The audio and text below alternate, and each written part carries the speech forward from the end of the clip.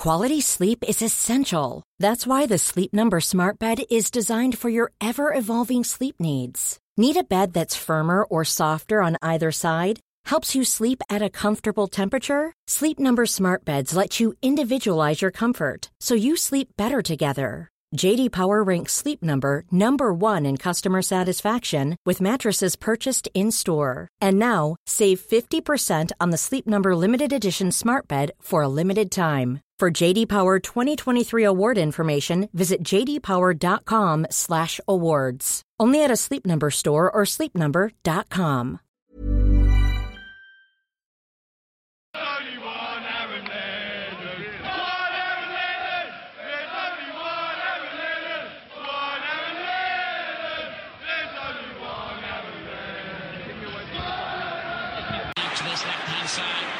I've got no options. Cleverly beat Guarulhos. Tough character, the Dutchman. You don't get around him usually, but he has with a great bit of skill. And Lennon with a chance. Will this finally be Tottenham's day? 16 young years they've waited to beat Chelsea. In their own half. Kicked on by Woodgate, who's playing further and further forward. Huddleston, Modric, there to be hit, deflection, hit the post, Lennon, 4-4! Unbelievable! It's 2 against 2, Milan exposed, Lennon, pass Yepes, Crouch, and Spurs has the away goal they thoroughly deserve. Peter Crouch with the finishing touch to a perfectly engineered breakaway. Aaron Lennon did everything right. Good pace, good judgment, kept his head, kept his balance, and Crouch kept his cool. He's down, chanting the corner. Tottenham are playing on. Here's Parker. Lennon's made the break. He's onside. 2-0 Spurs. Same pass. Same failed offside trap. Same result. 2-0 to Tottenham Hotspur. 2 goals in 2 minutes. This is my 9th season now. Hopefully get another year, maybe get 10, get my testimonial hopefully. Only one Aaron Lennon. One Aaron Lennon. There's only one Aaron Lennon. One Aaron Lennon. There's only one Aaron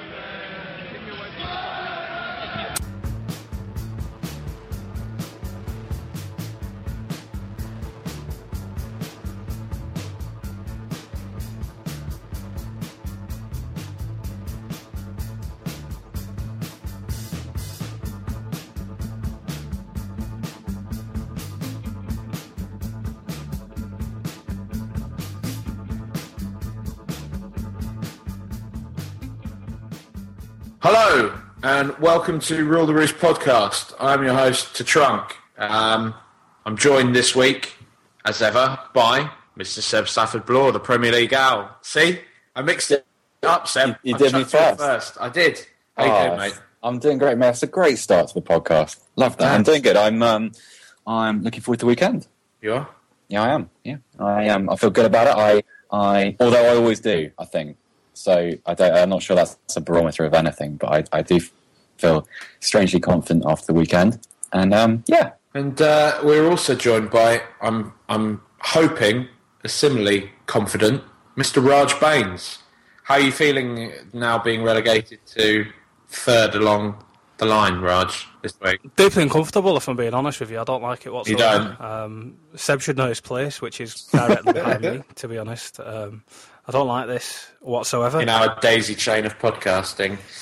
That sounds a bit wrong, doesn't it? That's a terrible start. Yeah. Oh, well. Is a daisy chain one of those things that I'm going to look up on Urban Dictionary and wish I hadn't? Well, I just meant it in a fairly innocent sense, but, you know. It's one of those things that your hard drive will never, ever forget that you've looked at. Probably leave Pandora's box closed there. Kind of like back in the day, this is probably, this is way before Raj's time. I'm sure you'll remember the old jokey website lemonparty.org, will you, Seb? Or was your... everyone remembers Lemon Party. Sadly old enough for that, yeah. Yeah, exactly. What was Lemon Party? Yeah, Lemon Party. Everyone remembers it. It was, it was a joy to behold. But we'll move away from that one and go on to this weekend that Seb is so looking forward to.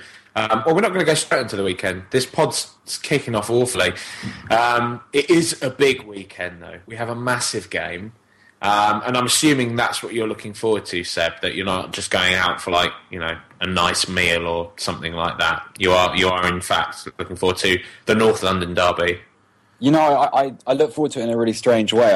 I mean, the actual experience of watching a derby, I much prefer being in the stadium during derby day, because you don't get, when you watch on TV, you get that weird tension sickness thing going on that kind of, whether you win, lose or draw, sort of ruins the rest of your day, because you're left absolutely exhausted by the end of it. But yeah, no, it's great. It's my favourite fixture of the year, especially at obviously at White Hart Lane. I'm always a little bit more fearful when we go there, but yeah, I can't wait.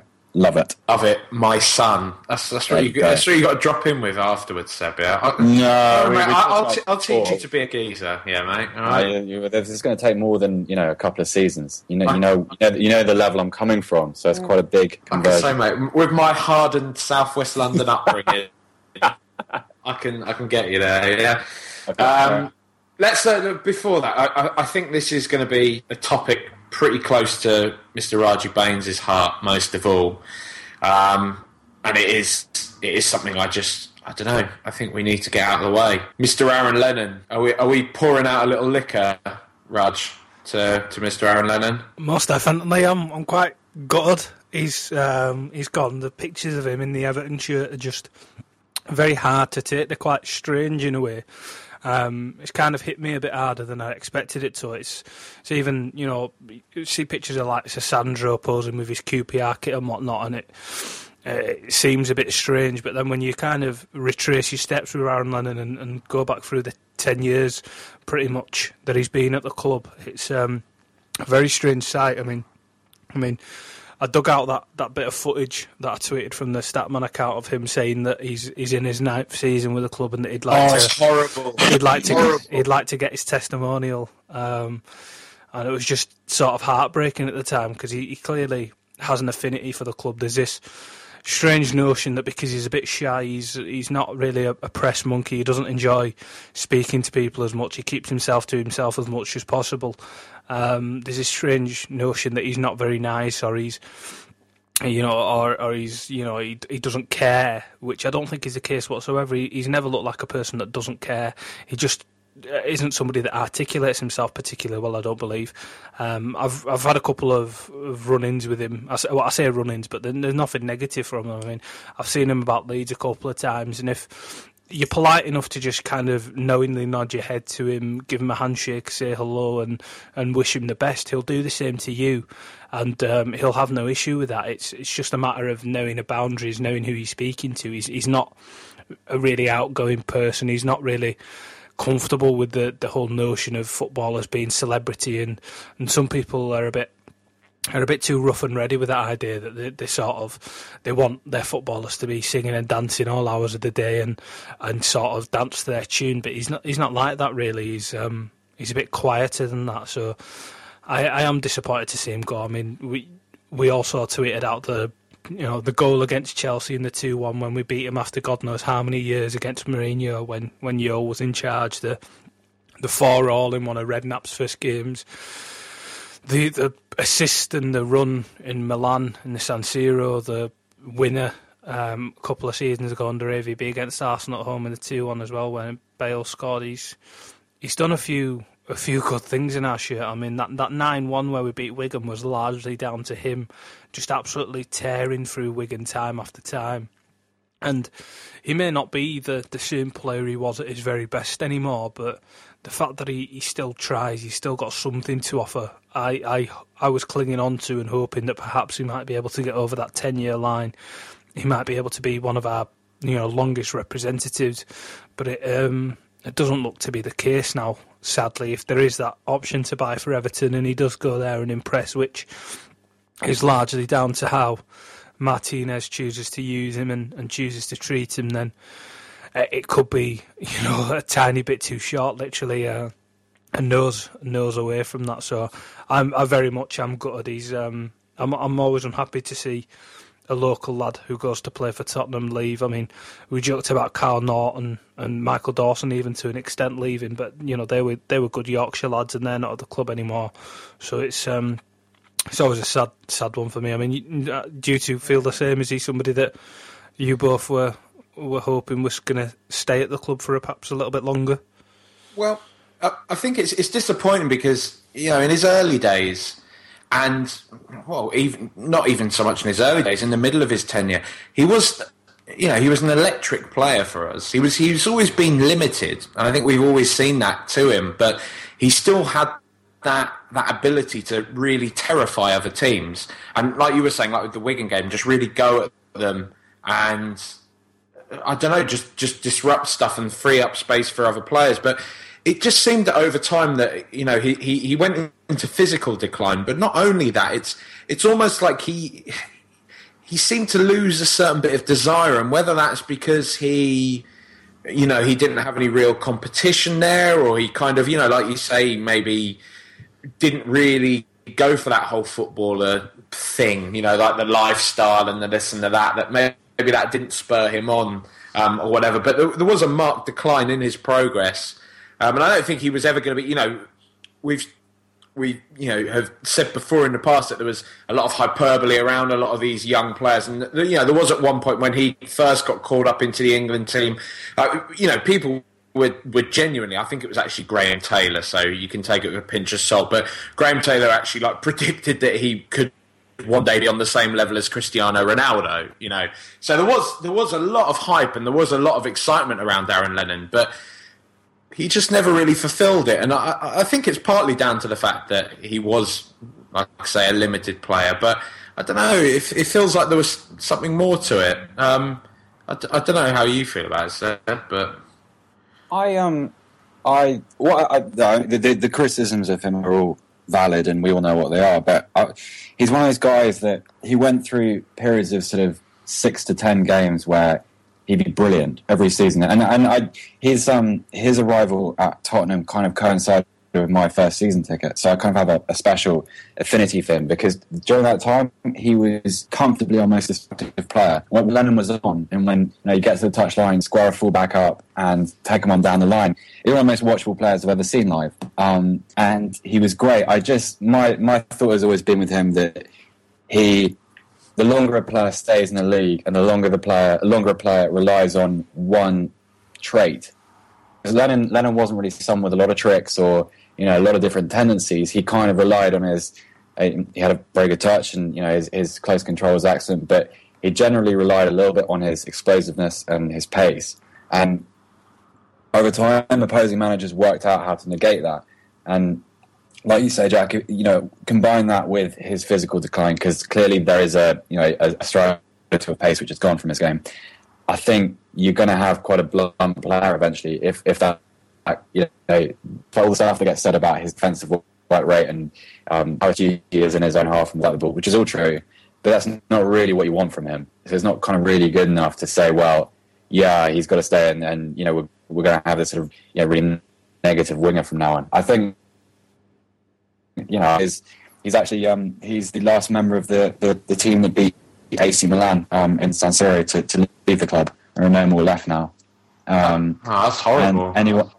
Yeah, it is. I looked down that team sheet today, and it's just a lot of players. And he's the last, and it is sad to see him go. And people forget, because Gareth Bale developed into what he was, he kind of stole Lennon's thunder.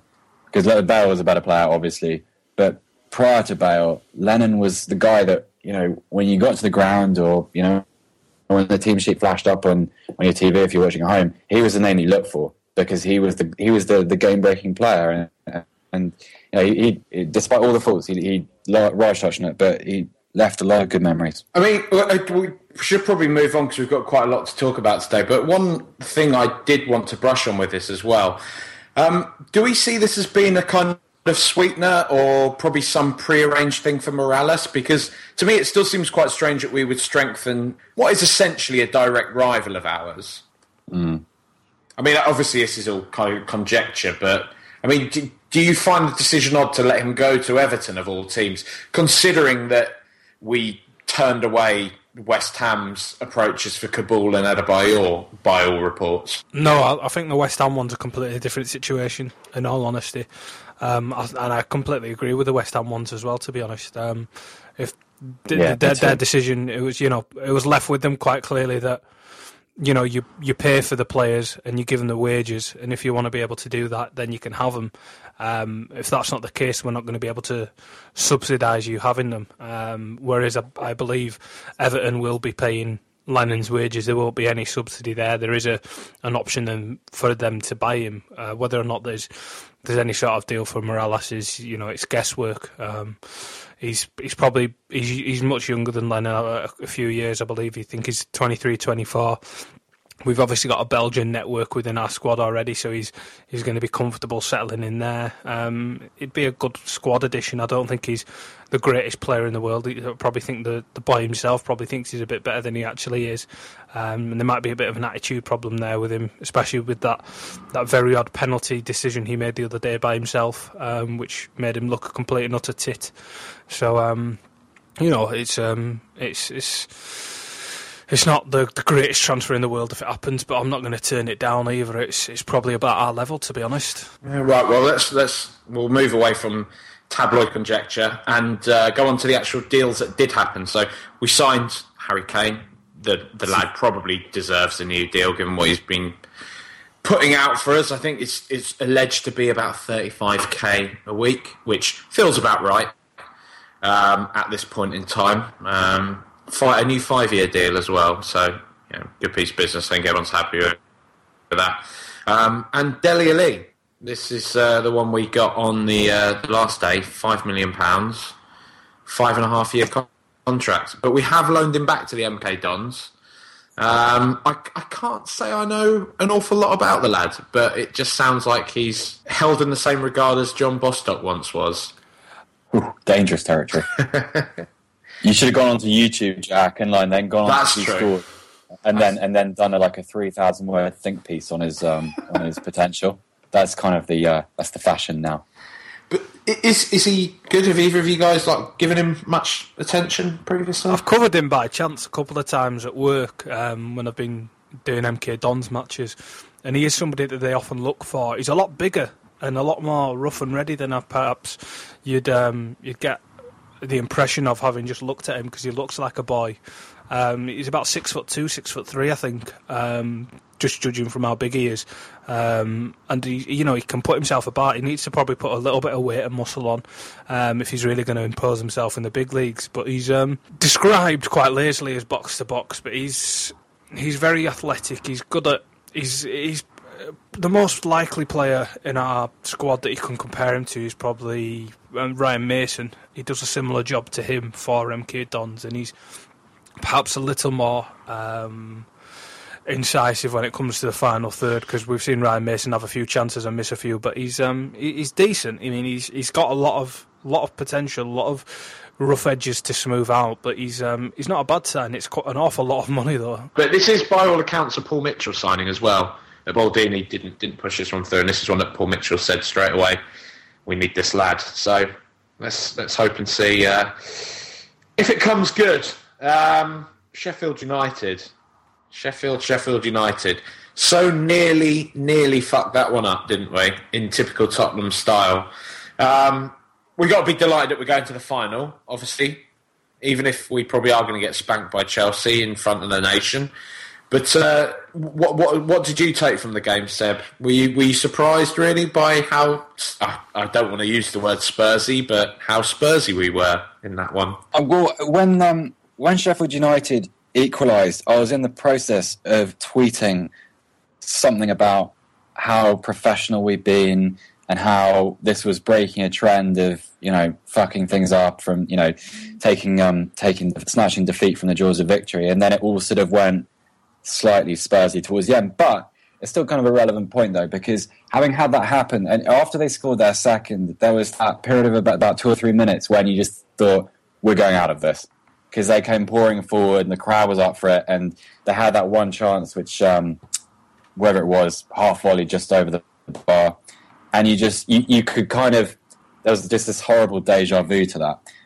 But there was a refocusing, and there was just a composure and a coldness with which we just thought, we took the opportunity that was there, went out there on the pitch and put them out.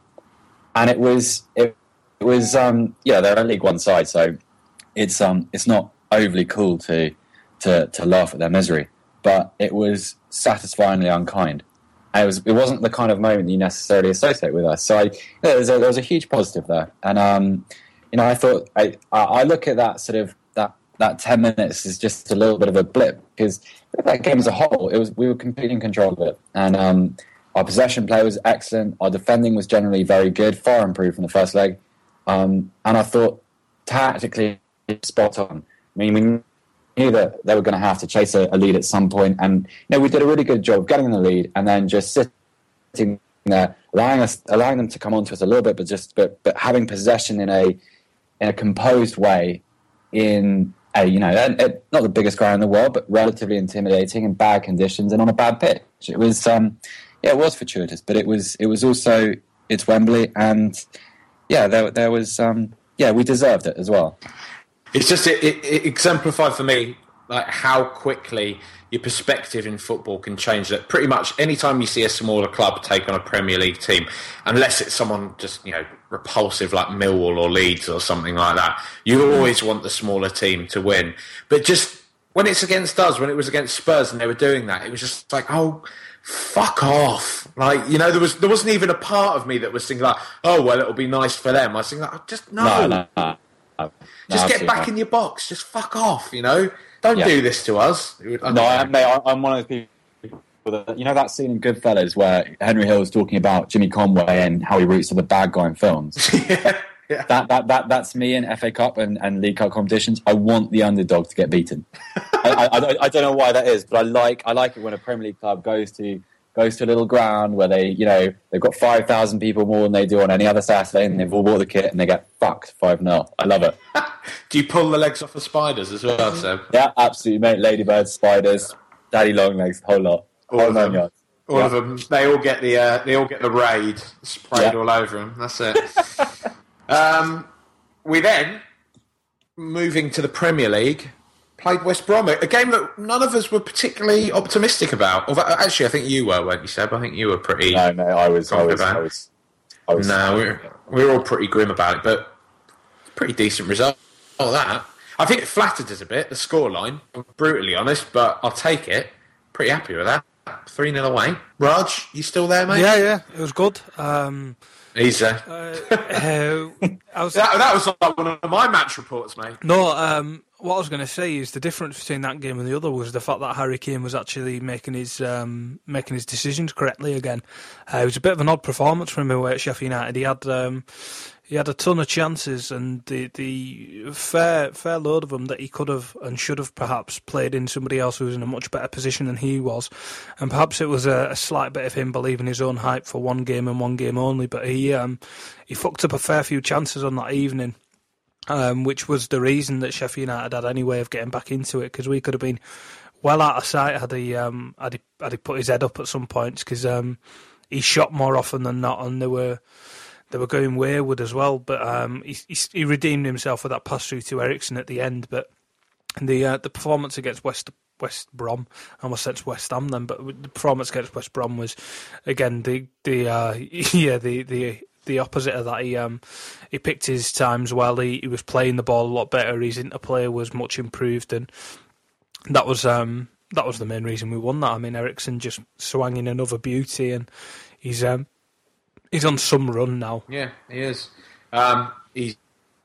He's quality, isn't he? We've got to hope he can pull a decent performance out of the bag this weekend, because we do. It's the big one. It's the main event. Fuck the cup final for now. It doesn't matter. This is our cup final, as they will say, but it's theirs as well. So fuck them. We are going to be playing the smelly Arsenal, and yeah, we're going to talk to some of them now, unfortunately. Right, so welcome back to the show. We have Mr. Gene Oliver. Hello, Gene. How you doing, mate? Hello, I'm fine. Very good, thank you. I'm not sure I'm allowed to call you mate today, of all times, but yeah. Banter. And we have Oliver, or you may know him as Absolute Disgrace, but we're going to call him Ollie for this podcast. Evening, how you doing? Yeah, good, mate. How are you doing? Yeah, not bad at all, not bad. Yeah, you Bit still... nerves now kicked in, to be honest. I'd not really thought about the weekend until about 30 seconds ago. You've just been basking in the glory of winning at Manchester City. Yeah, the hangover's still kicking from that one, to be honest. It was, oi. Lads. That's it. This is, come on, lads, come on, let's pet this up. This is feeling extraordinarily subdued. I don't think anyone wants to get there. Jack, before you start, can I ask Ollie something? Go on, go for it, mate. You were on Arsenal Fan TV. Yeah, unfortunately. I saw that, and I what is did you get to meet any of the you can't see me doing air quotes, but characters that appear on there? No. You may tell I'm going a little bit sheepish here. You may be able to tell from the video if you've seen that one that I'm a little bit drunk. And just for anyone listening, Ollie's the guy that he dresses in all the merchandise, drinks from the Arsenal water bottle. Yeah. No, that's Ty. No, I can't live up to his legendary status. No, it was me and my mate. We sort of came out the ground and the guy was stood right there with nobody else with him, and we just sort of were chatting to him, and he said, "Oh, do you fancy coming on?" And my mate goes, "Yeah, all right then." And because I was drunk, it seemed like quite a fun idea. If you were sober, would you have ever gone on? Because everyone that absolutely not in a million years. Yeah, because you just you're inviting yourself into a bit of into pretty special company when you do that, especially after a loss as well. Because there are some there are some moments on there. A mate of mine's been on many times, and I've always vowed I'd never ever go on it. And then, drinking from 8:30 in the morning or whatever it was, that all went out the window apparently. This mate of yours, he's quite internet famous now, isn't he? For coining the phrase "absolute shithousery," isn't he? Yes, that's the one. Yeah, it's that mate. That one. Yeah, unfortunately. God, I'd love to coin a phrase. That'd be great. You can maybe think of one tonight somehow, Seb.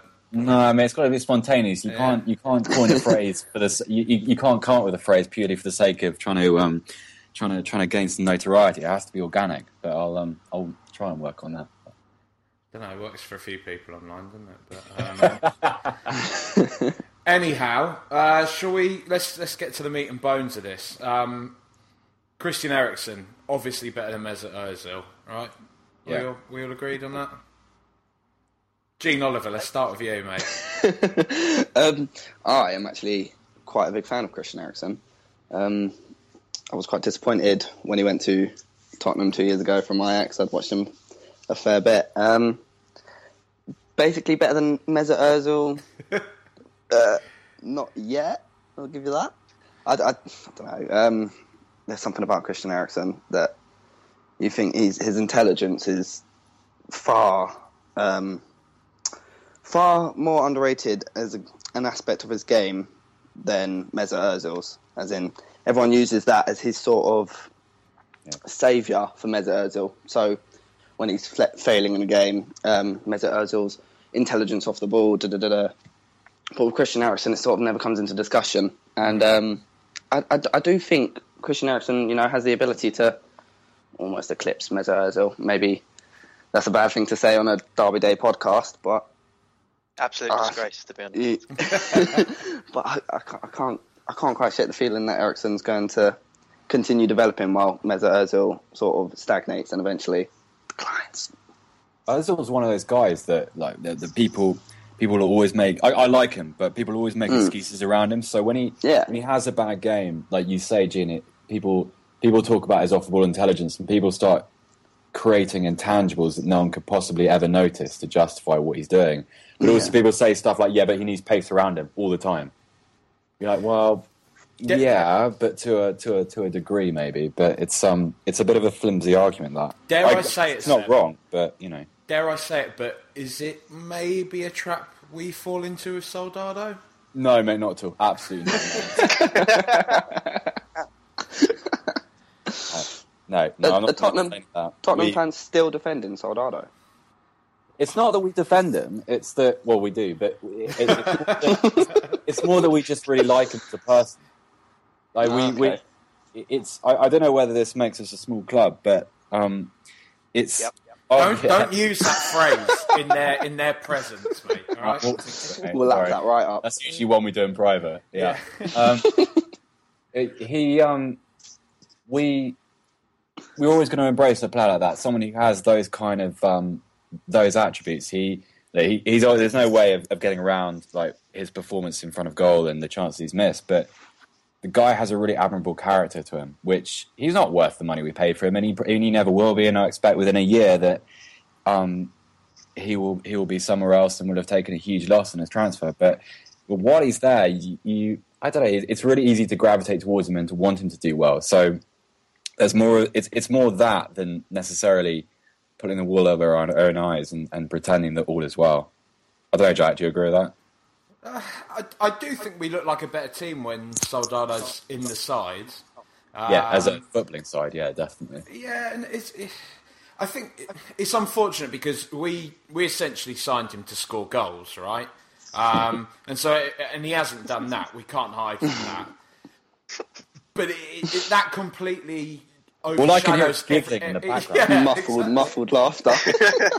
But that completely overshadows all the positives that he does bring to the team, unfortunately, because that's kind of... I don't know, I guess that's the black and white kind of nature of football nowadays, isn't it? Fuck, we're just making excuses, Seb. We are, mate. That's like buying a goalkeeper there and going, yeah, but you know he doesn't save any shots, but you know at least his distribution. It's really hard. Yeah. Fuck you. It is a bit like that, but then also I think most Tottenham fans, or the reasonable ones that you know even halfway understand football, recognise that as an actual footballer, he's very talented. He just doesn't do what he was brought to do, which is... So just to ask you a question, sorry, and flip the roles a little bit here, and I'll ask you a question. Yeah. Oh, here we go. Arc it in. If he's a good footballer, and obviously his finishing isn't up to scratch, do you then play him somewhere else? And can he bring something else to the game then? I don't know. I think that... when you start making that argument, you then have to say, well, who are you taking out of the side to accommodate him in that new position? And that's the problem. I mean, if there was no Lamela and no Chadley, and the team needed one of those sort of wide forward players, then you could feasibly slot him into that kind of area, and he would do a passable job. It would be a reduction on what either of those other players produces, but he would still be passable because his technique is very good. His awareness of what happens around him is excellent, and it's just that one department where his confidence has dissipated. It's just non-existent, isn't it? Really? He just when he gets anywhere near the goal, it's a different player. He just I think he's broken. I love him, but I don't think that's ever coming back. He could. He's the sort of player you can see going back to Spain and killing it again. Yeah. Really. Pretty much. Yeah, I expect that also. Yeah. We've had absolutely shitloads of listener questions, so I figure we may as well jump into those, and it'll help the conversation flow. I think. Let's do it. Let's go with Mr. Sam Tighe. He's a man I think everyone knows very well. Immaculate hairdo.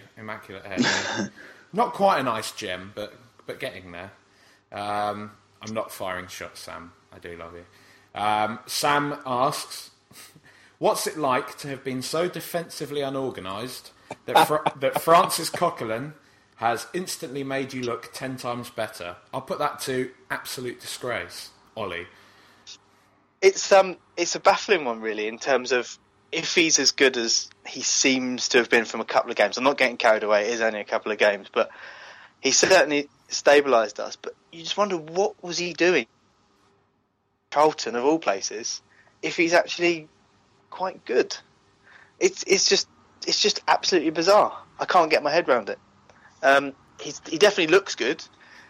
He's got the right attitude and he organises the midfield pretty well. But it's only a few games, so let's not be football fans here and get carried away. I mean, has he been kind of sniffing around, for want of a better phrase, the first team for a while, like we've had, say, with Bentaleb and more so Mason?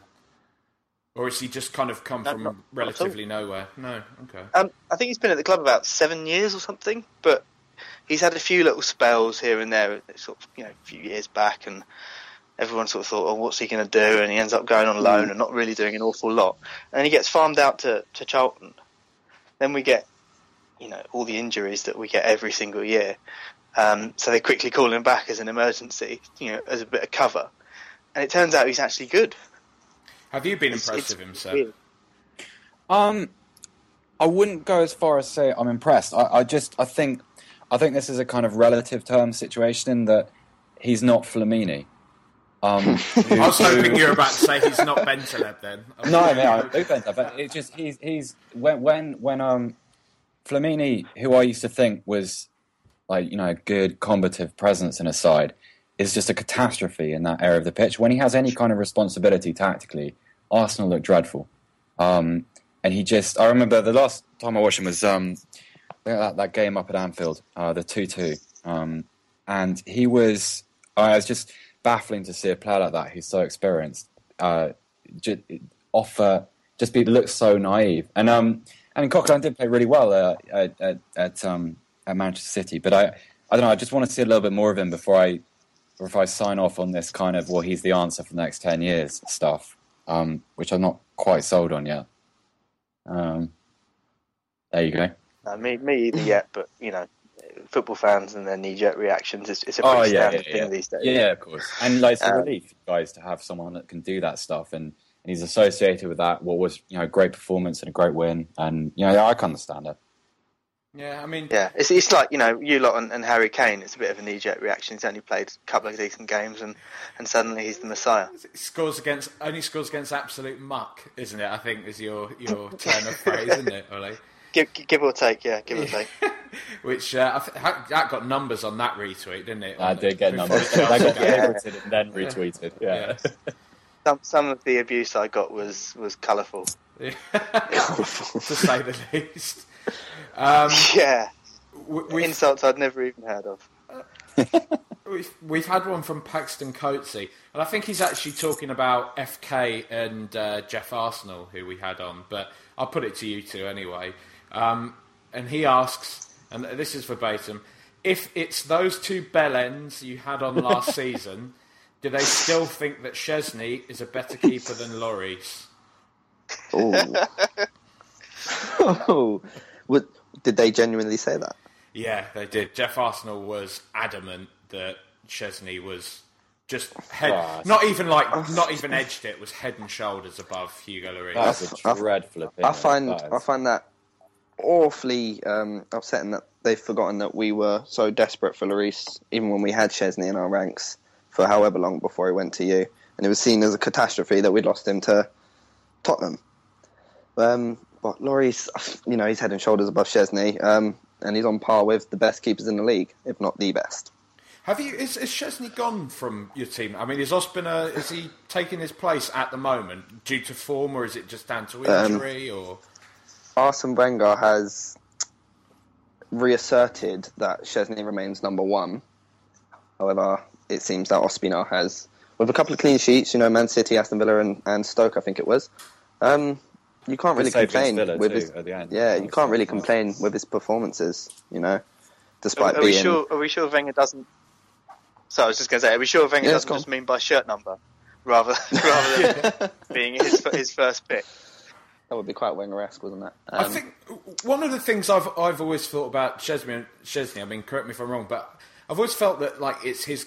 He's quite clearly a decent keeper, He's not shit definitely. or anything like that. But I've often felt that it's the fact he seems massively confident. He seems like he's just like oozing with almost arrogance, and that probably helps him quite a lot.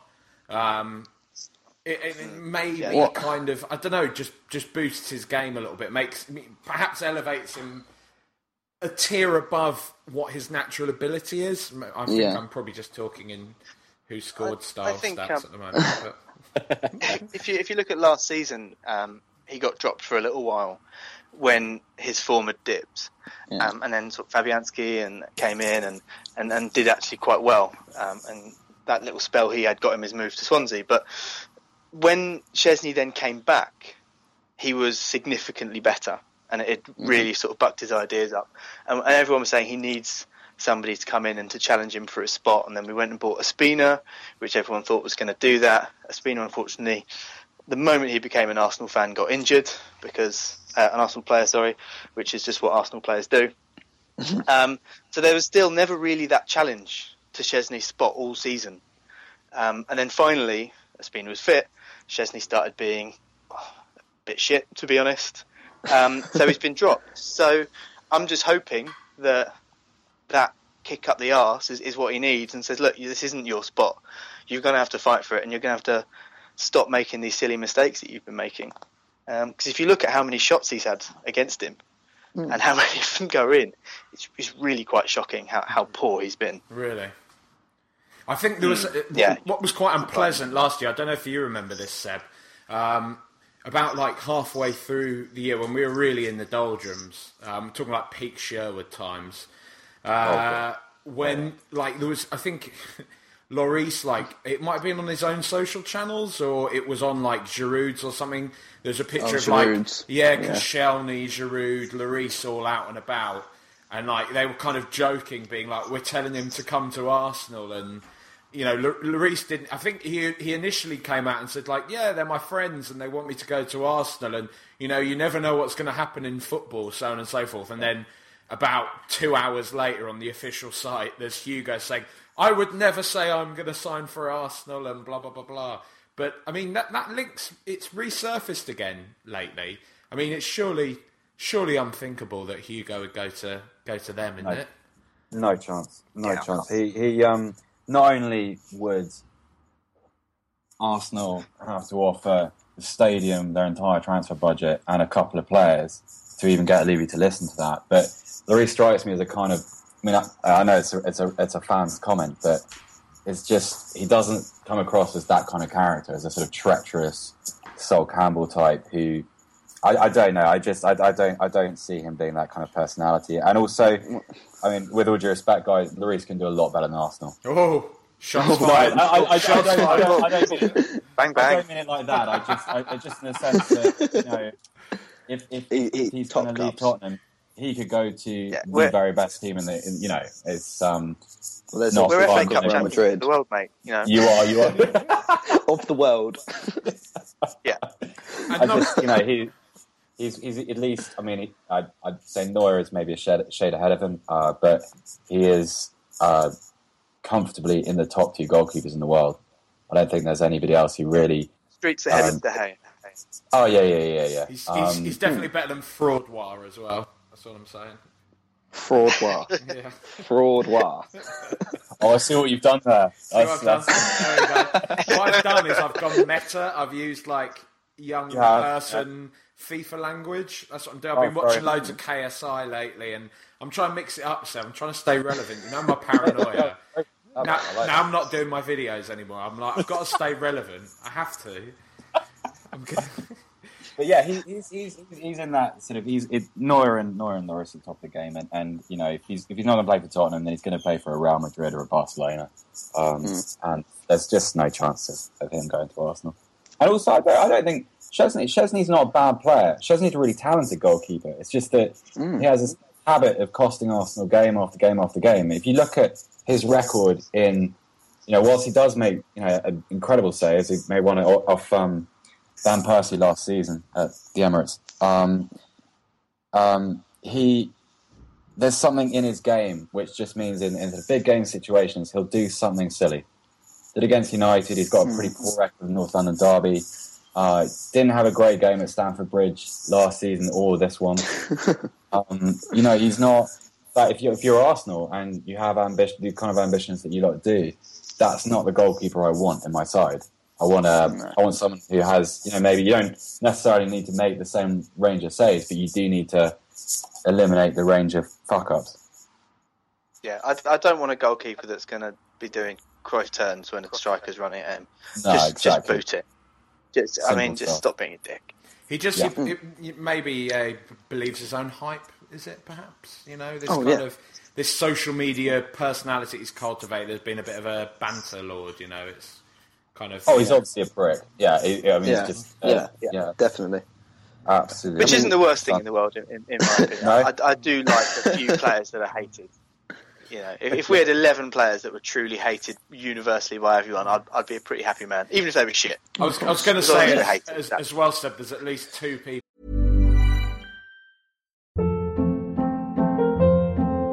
Hold up. What was that? Boring. No flavor. That was as bad as those leftovers you ate all week. Keke Palmer here, and it's time to say hello to something fresh and guilt-free. Hello Fresh. Jazz up dinner with pecan-crusted chicken or garlic butter shrimp scampi. Now that's music to my mouth. Hello Fresh. Let's get this dinner party started. Discover all the delicious possibilities at HelloFresh.com. Here's a cool fact. A crocodile can't stick out its tongue. Another cool fact, you can get short-term health insurance for a month or just under a year in some states. United Healthcare short-term insurance plans are designed for people who are between jobs, coming off their parents' plan, or turning a side hustle into a full-time gig. Underwritten by Golden Rule Insurance Company, they offer flexible, budget-friendly coverage with access to a nationwide network of doctors and hospitals. Get more cool facts about United Healthcare short-term plans at uh1.com. In this conversation at the moment whose entire online personalities revolves around being an utter bellend via social media. So we can only be so harsh on Chesney.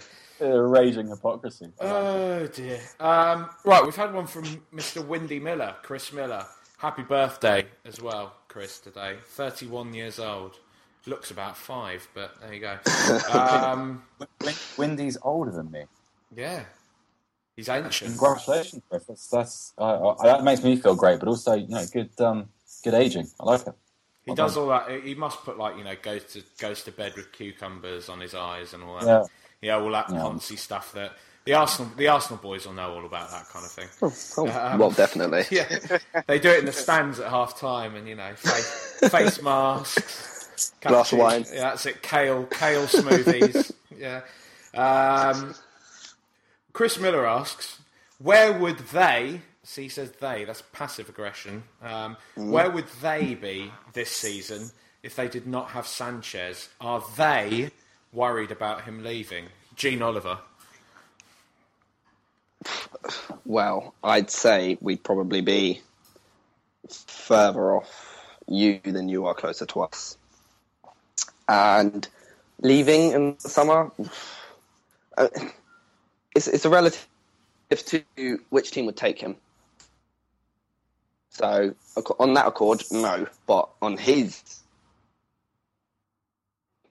I mean, he's proved that Barcelona made a mistake, or probably Pineda over him, or whichever situation it was. He is world class. He's a top 3 player in the league, if that. His form's only proved even more. So he is completely exceptional. I mean, it's horrible to even say this. I mean, you guys are getting a kind of you're getting an increasing habit of, and I'm sorry for saying this, Tottenham fans listening, but you're getting an irritating habit of actually kind of having some players now that aren't complete and utter bellends like you always used to have. Like, I'm thinking the peak days when you were like Ljungberg, Pires, Henry, just dislikable men. But at the moment, I don't know. You've got quite a few players. It's like, maybe I hate Chelsea more now. Actually, I definitely hate Chelsea more, to be honest. You're going to get so much abuse for this. Is a North London podcast. You need to edit that out, mate. What? What are they going to say? Come on, bring it. Yeah, please don't. But Sanchez, I mean, I'm assuming, because I can remember when we had Bale. It was the kind of player when we were sat there, and every time he got the ball, you're just like, something can happen now, like on the edge of your seat. Yeah, exactly. And it is kind of cliche, and it is a bit, magical and all this kind of crap that people throw out there about these type of players. But it is magic, isn't it? It's magic. You watch them and you're just like, they're going to do something absolutely fucking amazing. And this is why I love football. And I don't know, you seem to have that, and I'm kind of jealous. Although we've got that with Kane. I don't care about you saying it's knee-jerk. He's magical. He's magic as our Harry. But yeah, how impressed have you been with him, Seb Sanchez? I think it's been great. He's it's not necessarily his ability which impressed me, because we all knew about that before, but it's how hard he works. The guy is an incredible athlete. You watch, not necessarily when they're at home, because in a lot of those games Arsenal tend to dominate, but just when he's picking it all up from deep and driving 50 yards of the ball, it's an amazing thing. His intensity doesn't seem to drop first minute to last, and that is a bit of a platitude, but it's incredible. Actually, that's kind of Bale-like, because probably the most impressive thing about Bale was how athletically gifted he was, I think. And Sanchez has that same thing, but he's just for a South American player to come into this league with no experience of English football and to stand out as much as he has, it's just hugely impressive. I don't think he'd go. One of the reasons he opted for Arsenal was because he wanted to live in London. So I don't see him leaving England, and I don't really see him leaving Arsenal. And someone would have to pay such a silly fee for him that, Yeah. Well, it would be like Bale type money, wouldn't it? Really, for him to go for Arsenal to even consider it now. Oh, gotcha. Yeah, absolutely. He's a super player, and he's great to watch. I just think he's the guy that, to play with someone like that and to have a kind of, to have someone that has so much, and it's again something that people say about.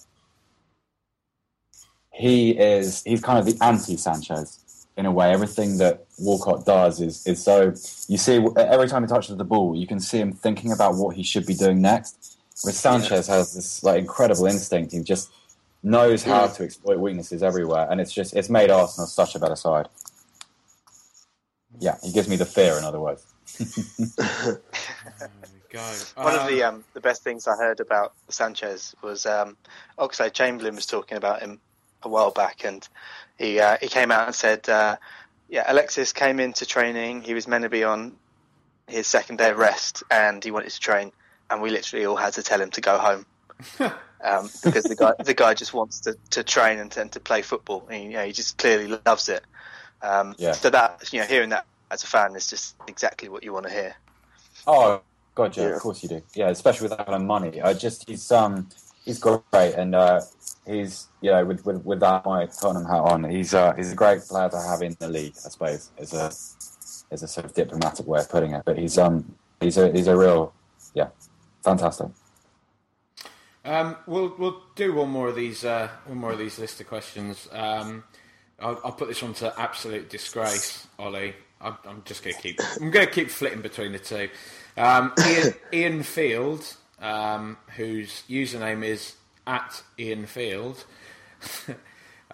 He says, "Are they suitably embarrassed by their stupid big flags behind the goal?" Yes. I've got to say, I do hope, but Chelsea have adopted those as well now, I think, haven't they? Which doesn't surprise me. Yeah, probably. Yeah. Yeah, wouldn't surprise me. I'm not a fan of the flags. It's one step down from goal music. Exactly that. Which should be instant lifetime ban from football.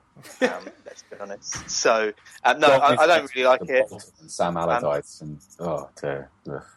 The only goal music I can accept is I can't remember who it is, but whoever it is that plays the Captain Pugwash theme tune when they score a goal. I don't mind that as I think it's Darlington or someone like that. You know what I want to ask actually? It's now that Ospina is in the side, there's an absolute disgrace of a chant that every time he takes a goal kick, you can hear this chorus of sort of 15-year-olds going, "Oh, Ospina!" What is happening there? That's much worse. I remember the first time I heard that was at home. the first time I heard that was at a home game, and yeah, I sort of hung my head in embarrassment. Oh, is it like an adaptation of the you're shit? Yeah, exactly. Just it's that, but a lot more polite, you know. But the next time I heard it was actually at City away. I have to say, being completely shit-faced, it was really good fun. There's a time and a place for shithousery, as I think you will agree with there, Ollie. Absolutely.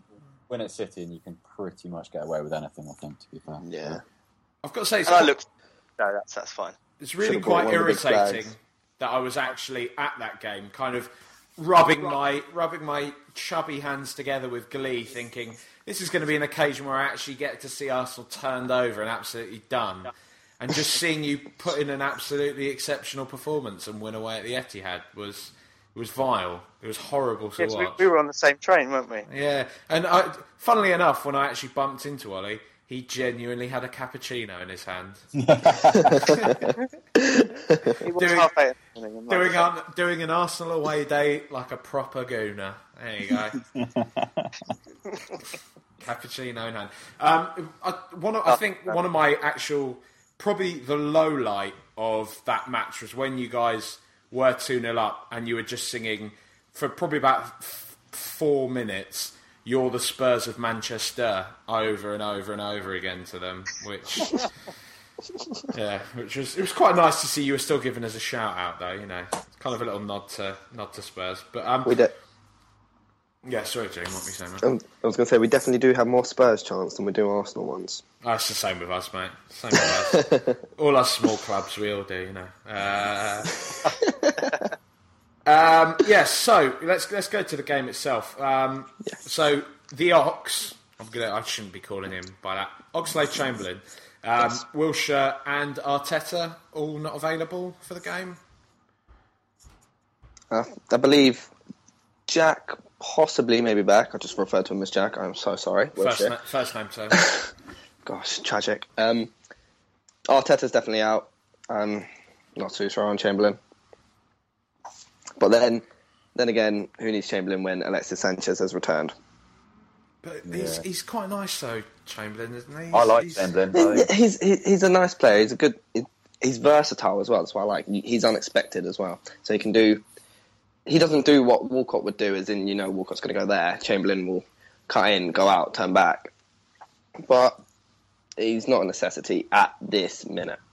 I think I'm going to say something. I'm going to say something now. I'm saying something at the moment, but I'm going to say something. I think Oxlade-Chamberlain is a considerably, and always will be a considerably better footballer than Raheem Sterling. Just saying. Well... Oh, look at that silence. Deathly silence. Deathly silence. Don't know. What? I think Sterling's... So just going to say, Sterling's been a bit of a victim of the overhyping, I think, at times. If you think about some of the young English lads, you know, Barkley, Sterling, dare I say Townsend, you know, they have a couple of good games where they look like unplayable. And suddenly everyone's talking about building the England team around them and all this kind. Wilshere certainly had it for a long time. And sometimes it's just, can we just pump the brakes a bit and can we just let them develop because they're only young and stop putting all this pressure on them and saying silly things like let's build the England team around them when they've had about 4 good games or something. No, I missed that unplayable Andros Townsend game. Didn't catch that one at all. I don't think. I don't know where that came from, but he's right though. We'll never learn this until we're successful as a national team. Yeah.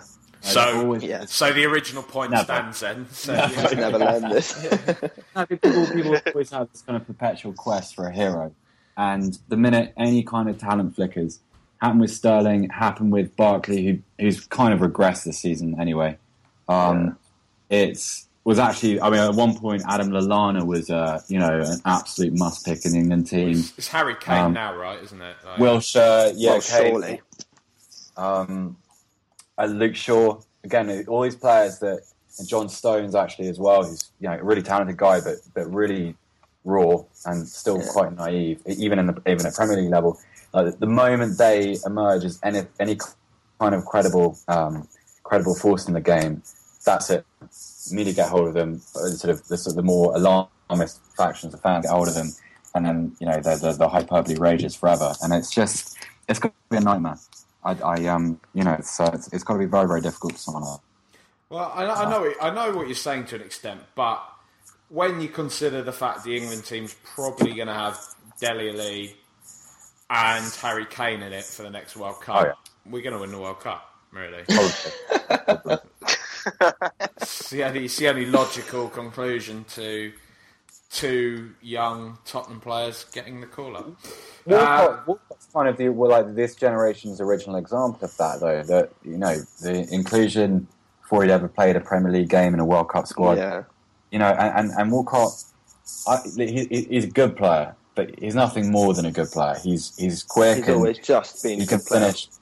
Yeah, he's someone that you would never not want on your bench or theoretically in your side. But the creation of I was skirting around that, but yeah, pretty much. He's a good player, and I do think he's a better player than Lennon. I know that will I'm sure have a fun week on social media as a result of that. But he's an example of people grasping at certain things that happen in a career and pretending that none of the flaws exist. And yeah, it's hard. We don't really give people the time to actually grow into their own potential, really, which is very, very sad. Maybe there's a think piece waiting to happen there, Seb. So no, yeah, mate. No. Get on it, mate. Get on it. Thanks, mate. No. Yeah, we can see what we can do. The game itself, how are you guys expecting to line up? Would you say? Well, I'm hoping we just go and do exactly what we did at City and just have that two lines compact and play like Stoke.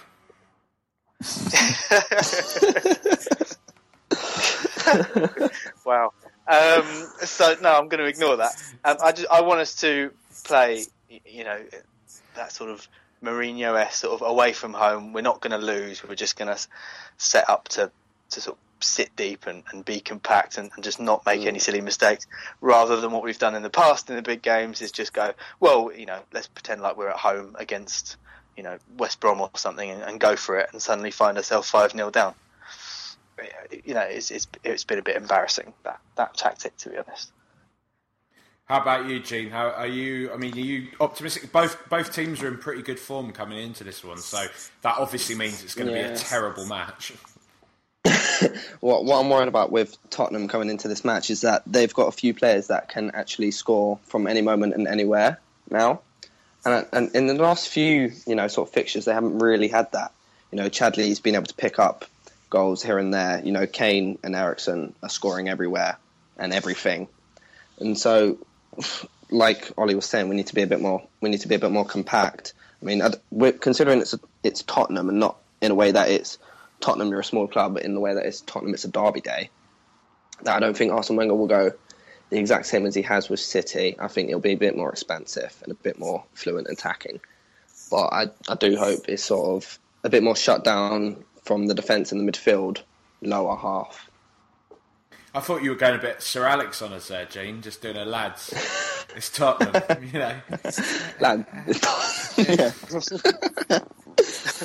What a fucking bellend that he said that, but it's so true as well. The thing that was annoying about that is that I think the reason why it didn't boil that much piss in the Tottenham faithful, I say, is it is one of those things where we know that as well, where it's like, well, yeah, it is Tottenham. Exactly. It's like just to say lads, it's Tottenham. It's like, well, you know what he's saying, because it's he's got a point. Yeah, exactly. We are that team that goes in at 3-0 at half time and loses 5-3. That's Spurs. That's what we do. Oh Christ. Let's press you for a scoreline. Gene, what do you reckon it's going to be, mate? 3-1 to Arsenal. Oh, punchy. Yeah. How about you? Absolute disgrace. 2-1. I'm saying to us. 2-1 to you. All right. Are you going to be making a? Is he going to be there as well? What's his name? The Arsenal fan TV man. the main Robbie. guy that hosts it, is he? Robbie, yeah. I've seen various vintage pictures of him going up recently. Ones of him in boxing gloves and all this kind of stuff.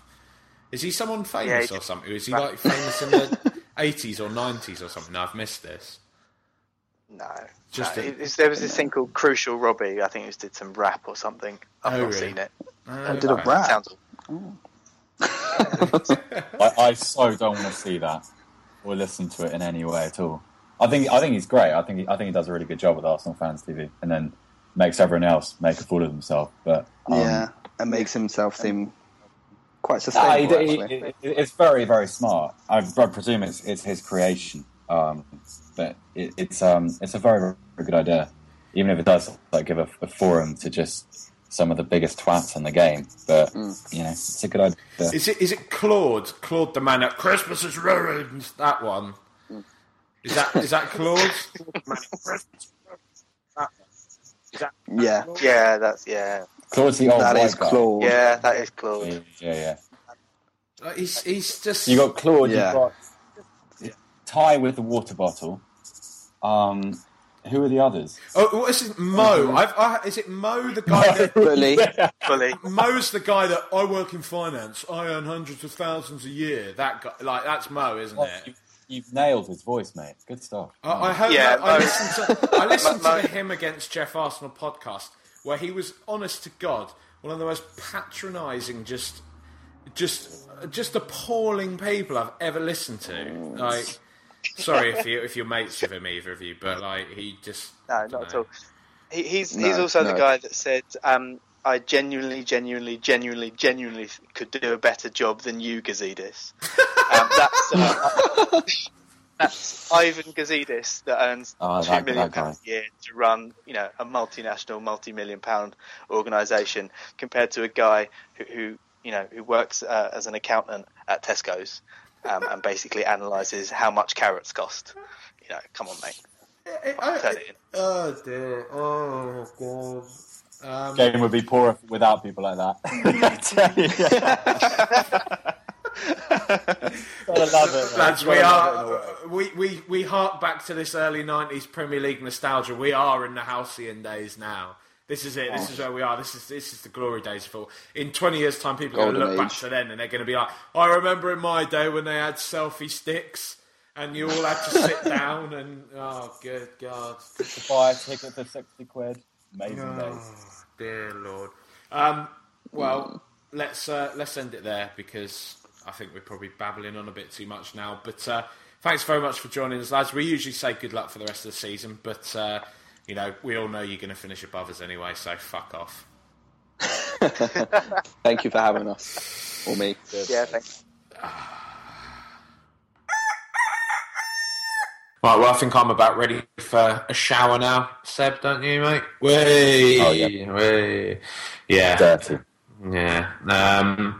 I'm feeling oddly confident about this game. I'm going to address the balance, because I went on a bit of a rant, not a rant so much. I was waxing lyrical about Alex Oxlade-Chamberlain. I don't think it's the first time I've done that either, actually. But I just really like the lad. No, stop.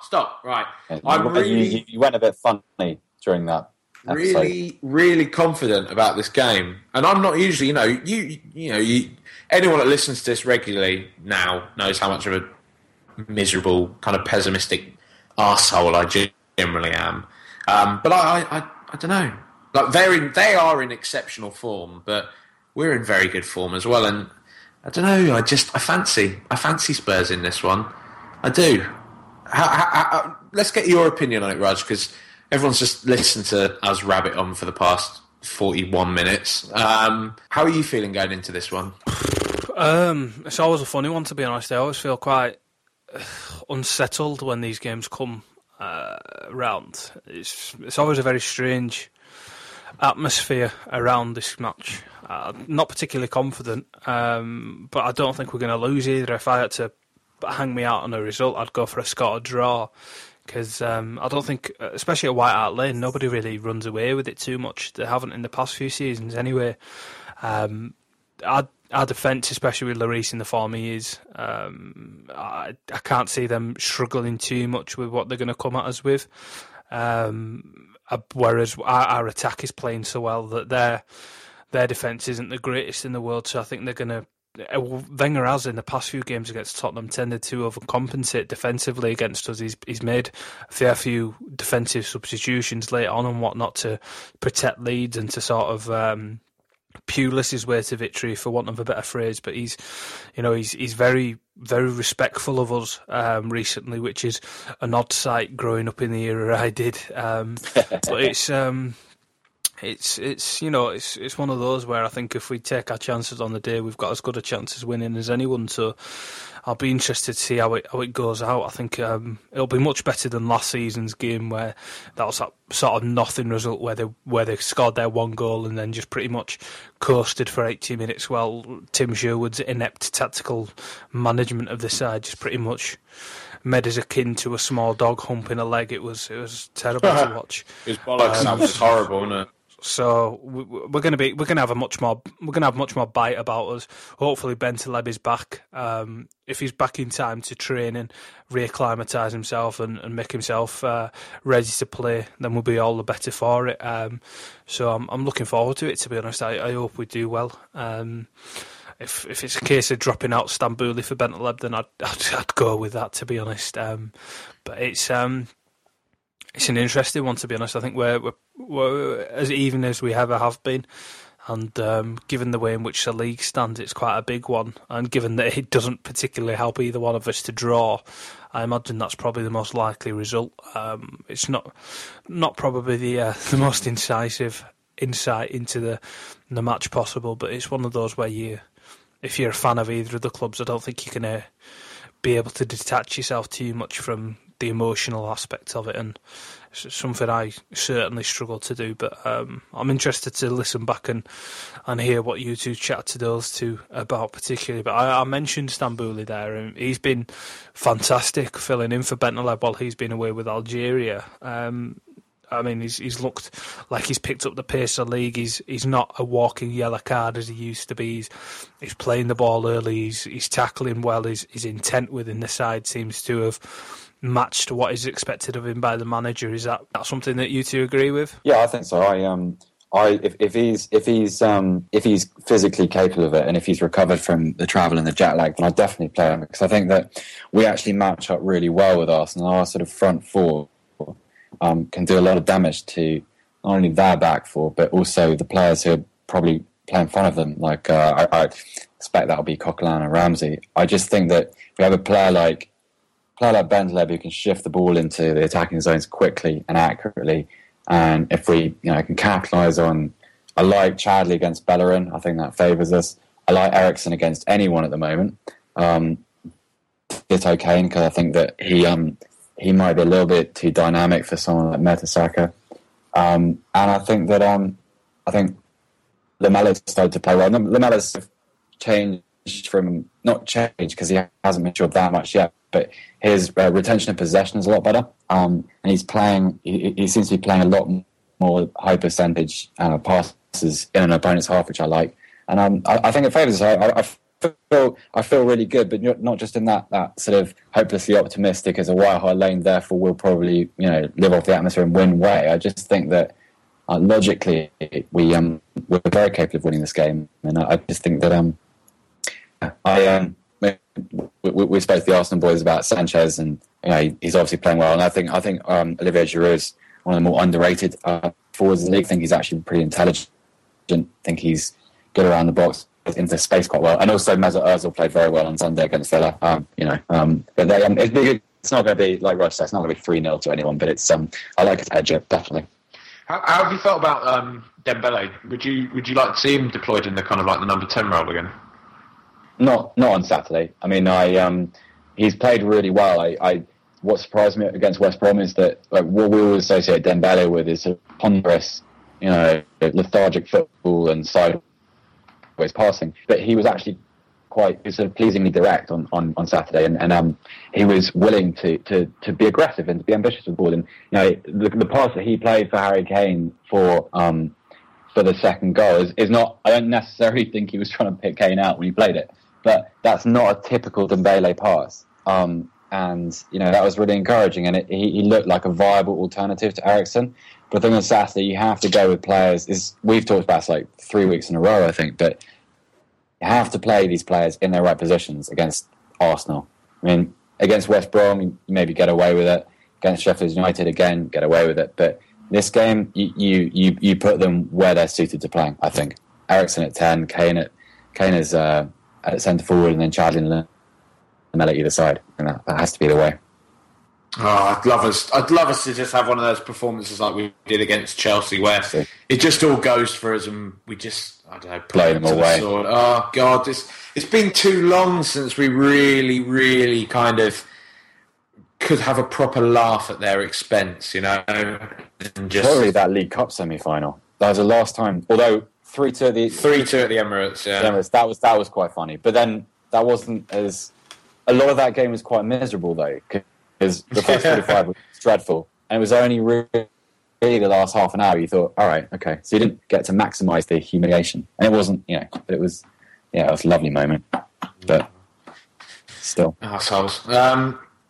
We should. We didn't touch on in the first half actually. The fact that we have now released Benoit Assou-Ekotto. We talked about him last week and about how we couldn't get a buyer for him. And it seems like now we just have thought, fuck it, and just gotten rid of him. That's a good move, isn't it? Really. I'm pretty happy he's gone. Happy he's gone. Raj has disappeared. I just have nothing to say about the bloke, to be honest. He's a bit of a prick, and I'm happy he's gone. There's not much more to be said about it. He's not played for the club in about 2 years. So it's a really galling situation, because he's just become obviously the Canal gesture and all that comes with that is hugely negative, and just that was the moment at which he should have been released. But even if you take that out of the equation, which is almost impossible, he's just a big drain on resources. He's a contract squatter who just sits there gleefully collecting his 40 grand a week, and he doesn't even go to training anymore. And it just everything about it was very galling, and just to finally have a full stop on that is merciful. Well, nice. It seems as though we had a lot of interest in Adebayor from West Ham as well, who we turned back. It would have been surely not the best idea though to let Adebayor go anywhere without a replacement, would it? I can't think of I don't care. I think that would have been probably go. I think if the manager would rather be a man short than have Adebayor in his squad, that probably gives you a bigger sign of what he thinks of him than anything else. So I think his time at the club is up. He'll be gone in the summer, as will the likes of Capoue and Kabul, who were quite clearly offered to other clubs by Tottenham, and quite forcefully so. And it was only the players themselves that caused those deals to fall through. I actually think that Kabul was offered a move to Roma with an option to buy, but turned it down on wage differences. He wasn't happy on taking a pay cut to go to Roma. So again, he's sort of fallen into an Assou-Ekotto sort of mould. But if we're prioritising buying Winston Reid as well, I imagine that we're going to have to be getting rid of a centre-back or two in the summer, because Vertonghen and Fazio and Dyer will probably be there for quite some time, and then the other two places are going to be open, really.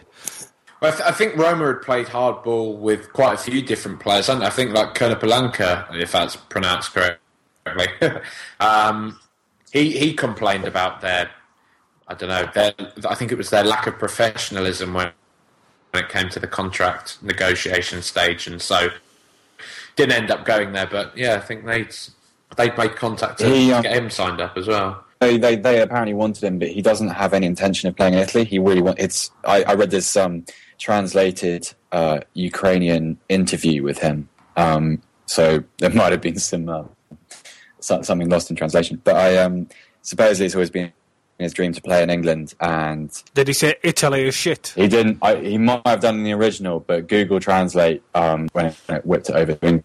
But he apparently Dnipro and Roma had an agreement, but he didn't like the wage packet, didn't want to play in Serie A. So I think he's holding out to either come to us in the summer or Liverpool, or I don't know who else would want him. I'm not sure he's quite good enough to play in sort of the Chelsea Manchester City bracket. But there we go. It's quite a worrying thing when you hear about someone like Yunus Kabul. And I know it's really easy for us to sort of sneer at a professional who doesn't want to take a $5,000 a week wage reduction. But you just think, doesn't that say it all about what you are as a professional?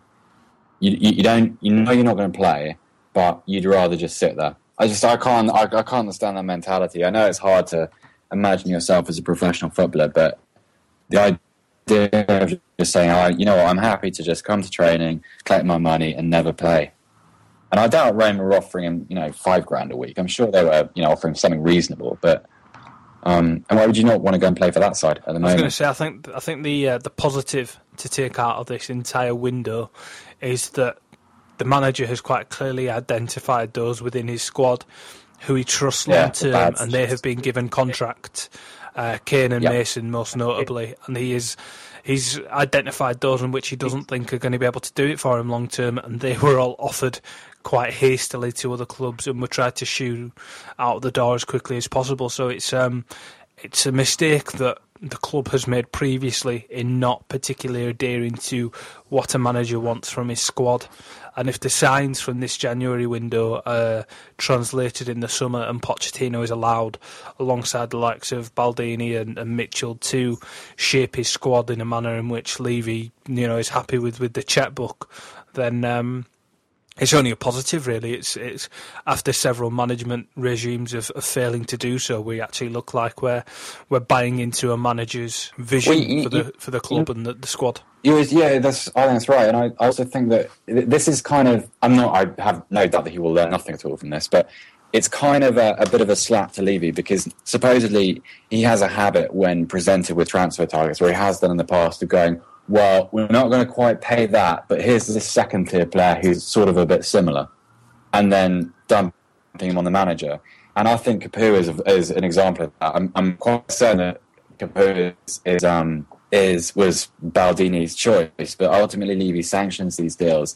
And Capoue we'd heard of him because he was quite a highly talented player, but then he's sort of fallen off that kind of elite grouping of European talent and become a little bit of a bust at Toulouse, I think it was. And he reeked of just being, well, we need another player, let's get this one. It wasn't a signing that sort of seemed to fit Villas-Boas' style of play at the time. And it's kind of that sort of squad fillery, here's something new because we're Spurs and we like a transfer deal when we can do one kind of thing. And just the process of removing him from the squad as being so protracted has got to be a little bit of a reference point for Levy going forward, hopefully. It's quite a frustrating one, Capoue, because there have been flashes of promise with him, but he just seems to be all over the place, though, really. I don't think he can. I think he's technically he's got all the sort of defensive attributes you want in that kind of player, but he doesn't play well. No, it's true. It seems like a contradiction in terms, but he is. He's so up and down. Just ridiculously so. And it's frustrating, but there you go. Let's end this. Let's just end this on your favourites. We do favourite moment, worst moment from quick fire answers. Raj, favourite and worst Arsenal moments for you? Favourite one is probably that League Cup semi-final. That was one of the very first times. In fact, maybe it was the very first time in my lifetime that I can remember us beating Arsenal, which is quite sad, really, given that I was born in 1992. But it was one that certainly sticks out in my mind. It was probably one while I was a child, but I can't quite remember that, to be honest. Worst one, I think it was when they won the league at White Hart Lane in the early 2000s, because it was back when my old man was a season ticket holder. And my only barometer of really knowing whether or not Tottenham had won, drawn or lost was how hard he slammed the door when he got home in the evening. And it was a pretty large slam that day, and he was in a pretty bad mood for quite a while after that one. And I realised quite quickly that it was not Did I take it you learnt a few new swear words that day as well then? none that I didn't know already, probably. How about you, Seb? Best and worst? Best is probably actually they both occur in the same game. I went to the last. I had a season ticket holding friend, supported Arsenal, and I went to the last North London derby at Highbury, and when Robbie Keane scored at the far end, it was like the weirdest but the most wonderful feeling, because it was right at the far end for where I was, and you saw Keane sliding across and run to our fans, and it would have put us into the Champions League at the time. And then the worst was in the same game when Paul Stalteri was fouled brutally. Referee missed it, whoever that was on the day, and Henry danced through our defence, flicked it beyond Robinson and equalised. And having to pretend to enjoy that was one of the most painful things I've had to do, because you're surrounded by them. You can't just be. You know what it's like when you're in another team's ground, in their end. You have to feign it a little bit, but it was just a crying inside moment. Probably my favourite, and it's as much for the goal as it was for the commentary, and it only seems to be Mr. Flav Bateman of the Fighting Cock that appreciates this as much as I do. Mr. Danny Rose, the volley against them in our Champions League season, and the Sky Sports commentary of when it's coming out to him and he's like, that was I love it. I've got that little audio clip and I sometimes listen to it. Oh, what a goal! It's Danny Rose on his Premier League debut with a memorable strike. It was my message. That was an incredible moment. Oh, mate. It was just... I would believe it. I was at White Hart Lane for that, and I honestly thought it was Defoe at the time, because I just couldn't believe that Danny Rose would do that. 'Cause you're a racist. Oh God, we couldn't get through one without doing a Cumberbatch, could we? No, not at all, mate. You know, I was right down the other end. It was more about what I. Seb, you're supposed to save these conversations for that little room you go to that you've got the key to. You know. Oh God. While you're slapping all your mates on the back and what have you, talking about world domination and all that kind of thing. Yeah, you're only allowed to go into that room with a double barrel surname. So it's one of those things. I just got a picture in my head of that Stonecutters episode of The Simpsons. And no one cares, but my worst moment, I think, has got to be in our Mind the Gap season when we were, 13 points clear? And we go 2-0 up at the Emirates and we're just thinking, fucking hell, we're the bigger team. We are the bigger team. And then just seeing us completely and utterly crumble, not only in that game, but then just for the rest of the season, and seeing those fucking arseholes manage to close a 13-point gap on us. And but just starting at that game, just the elation and just how it turned to just absolute, just nothing. The archetypal Spurs Premier League era moment, that it was just the sort of the inability to resist the change of momentum. It was I was crushed. And I knew, but the thing is, I think all of us pretty much knew after that game, we fucked it. They're going to catch us now. It doesn't matter. People were like, "Oh, we're still 10 points ahead." No one's saying that. If you supported Spurs for more than 5 seasons before that moment, if you're older than about 15, you knew exactly what was coming next. Because that was how it's always been. It really rattled the players though, that game. It scarred them, and it I don't know, whatever. That's why I don't like Harry Redknapp. That whole era. And he's retired. Well, he's retired today, hasn't he? He has retired. Yeah, he's done.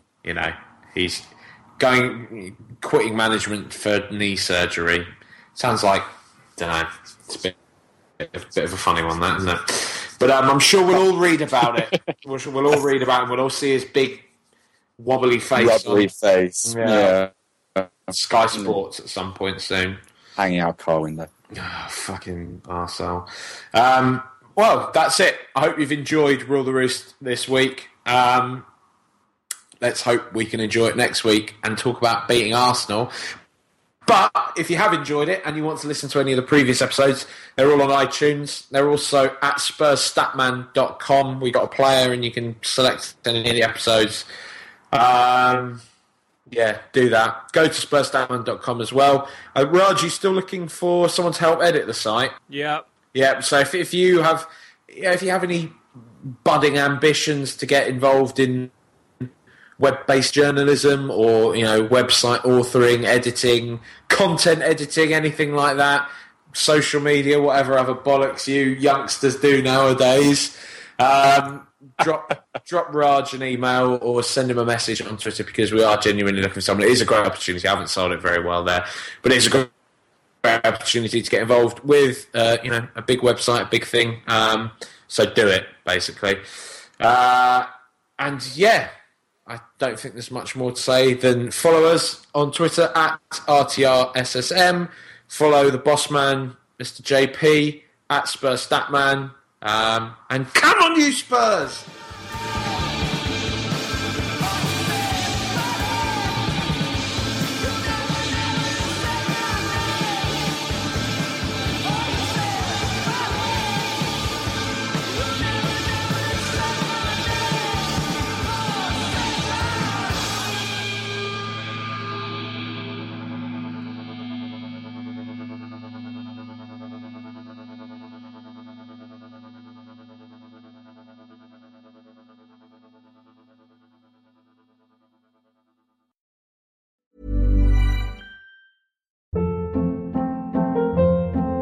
Hold up. What was that? Boring. No flavor. That was as bad as those leftovers you ate all week. Keke Palmer here, and it's time to say hello to something fresh and guilt-free. Hello Fresh. Jazz up dinner with pecan-crusted chicken or garlic butter shrimp scampi. Now that's music to my mouth. Hello Fresh. Let's get this dinner party started. Discover all the delicious possibilities at HelloFresh.com.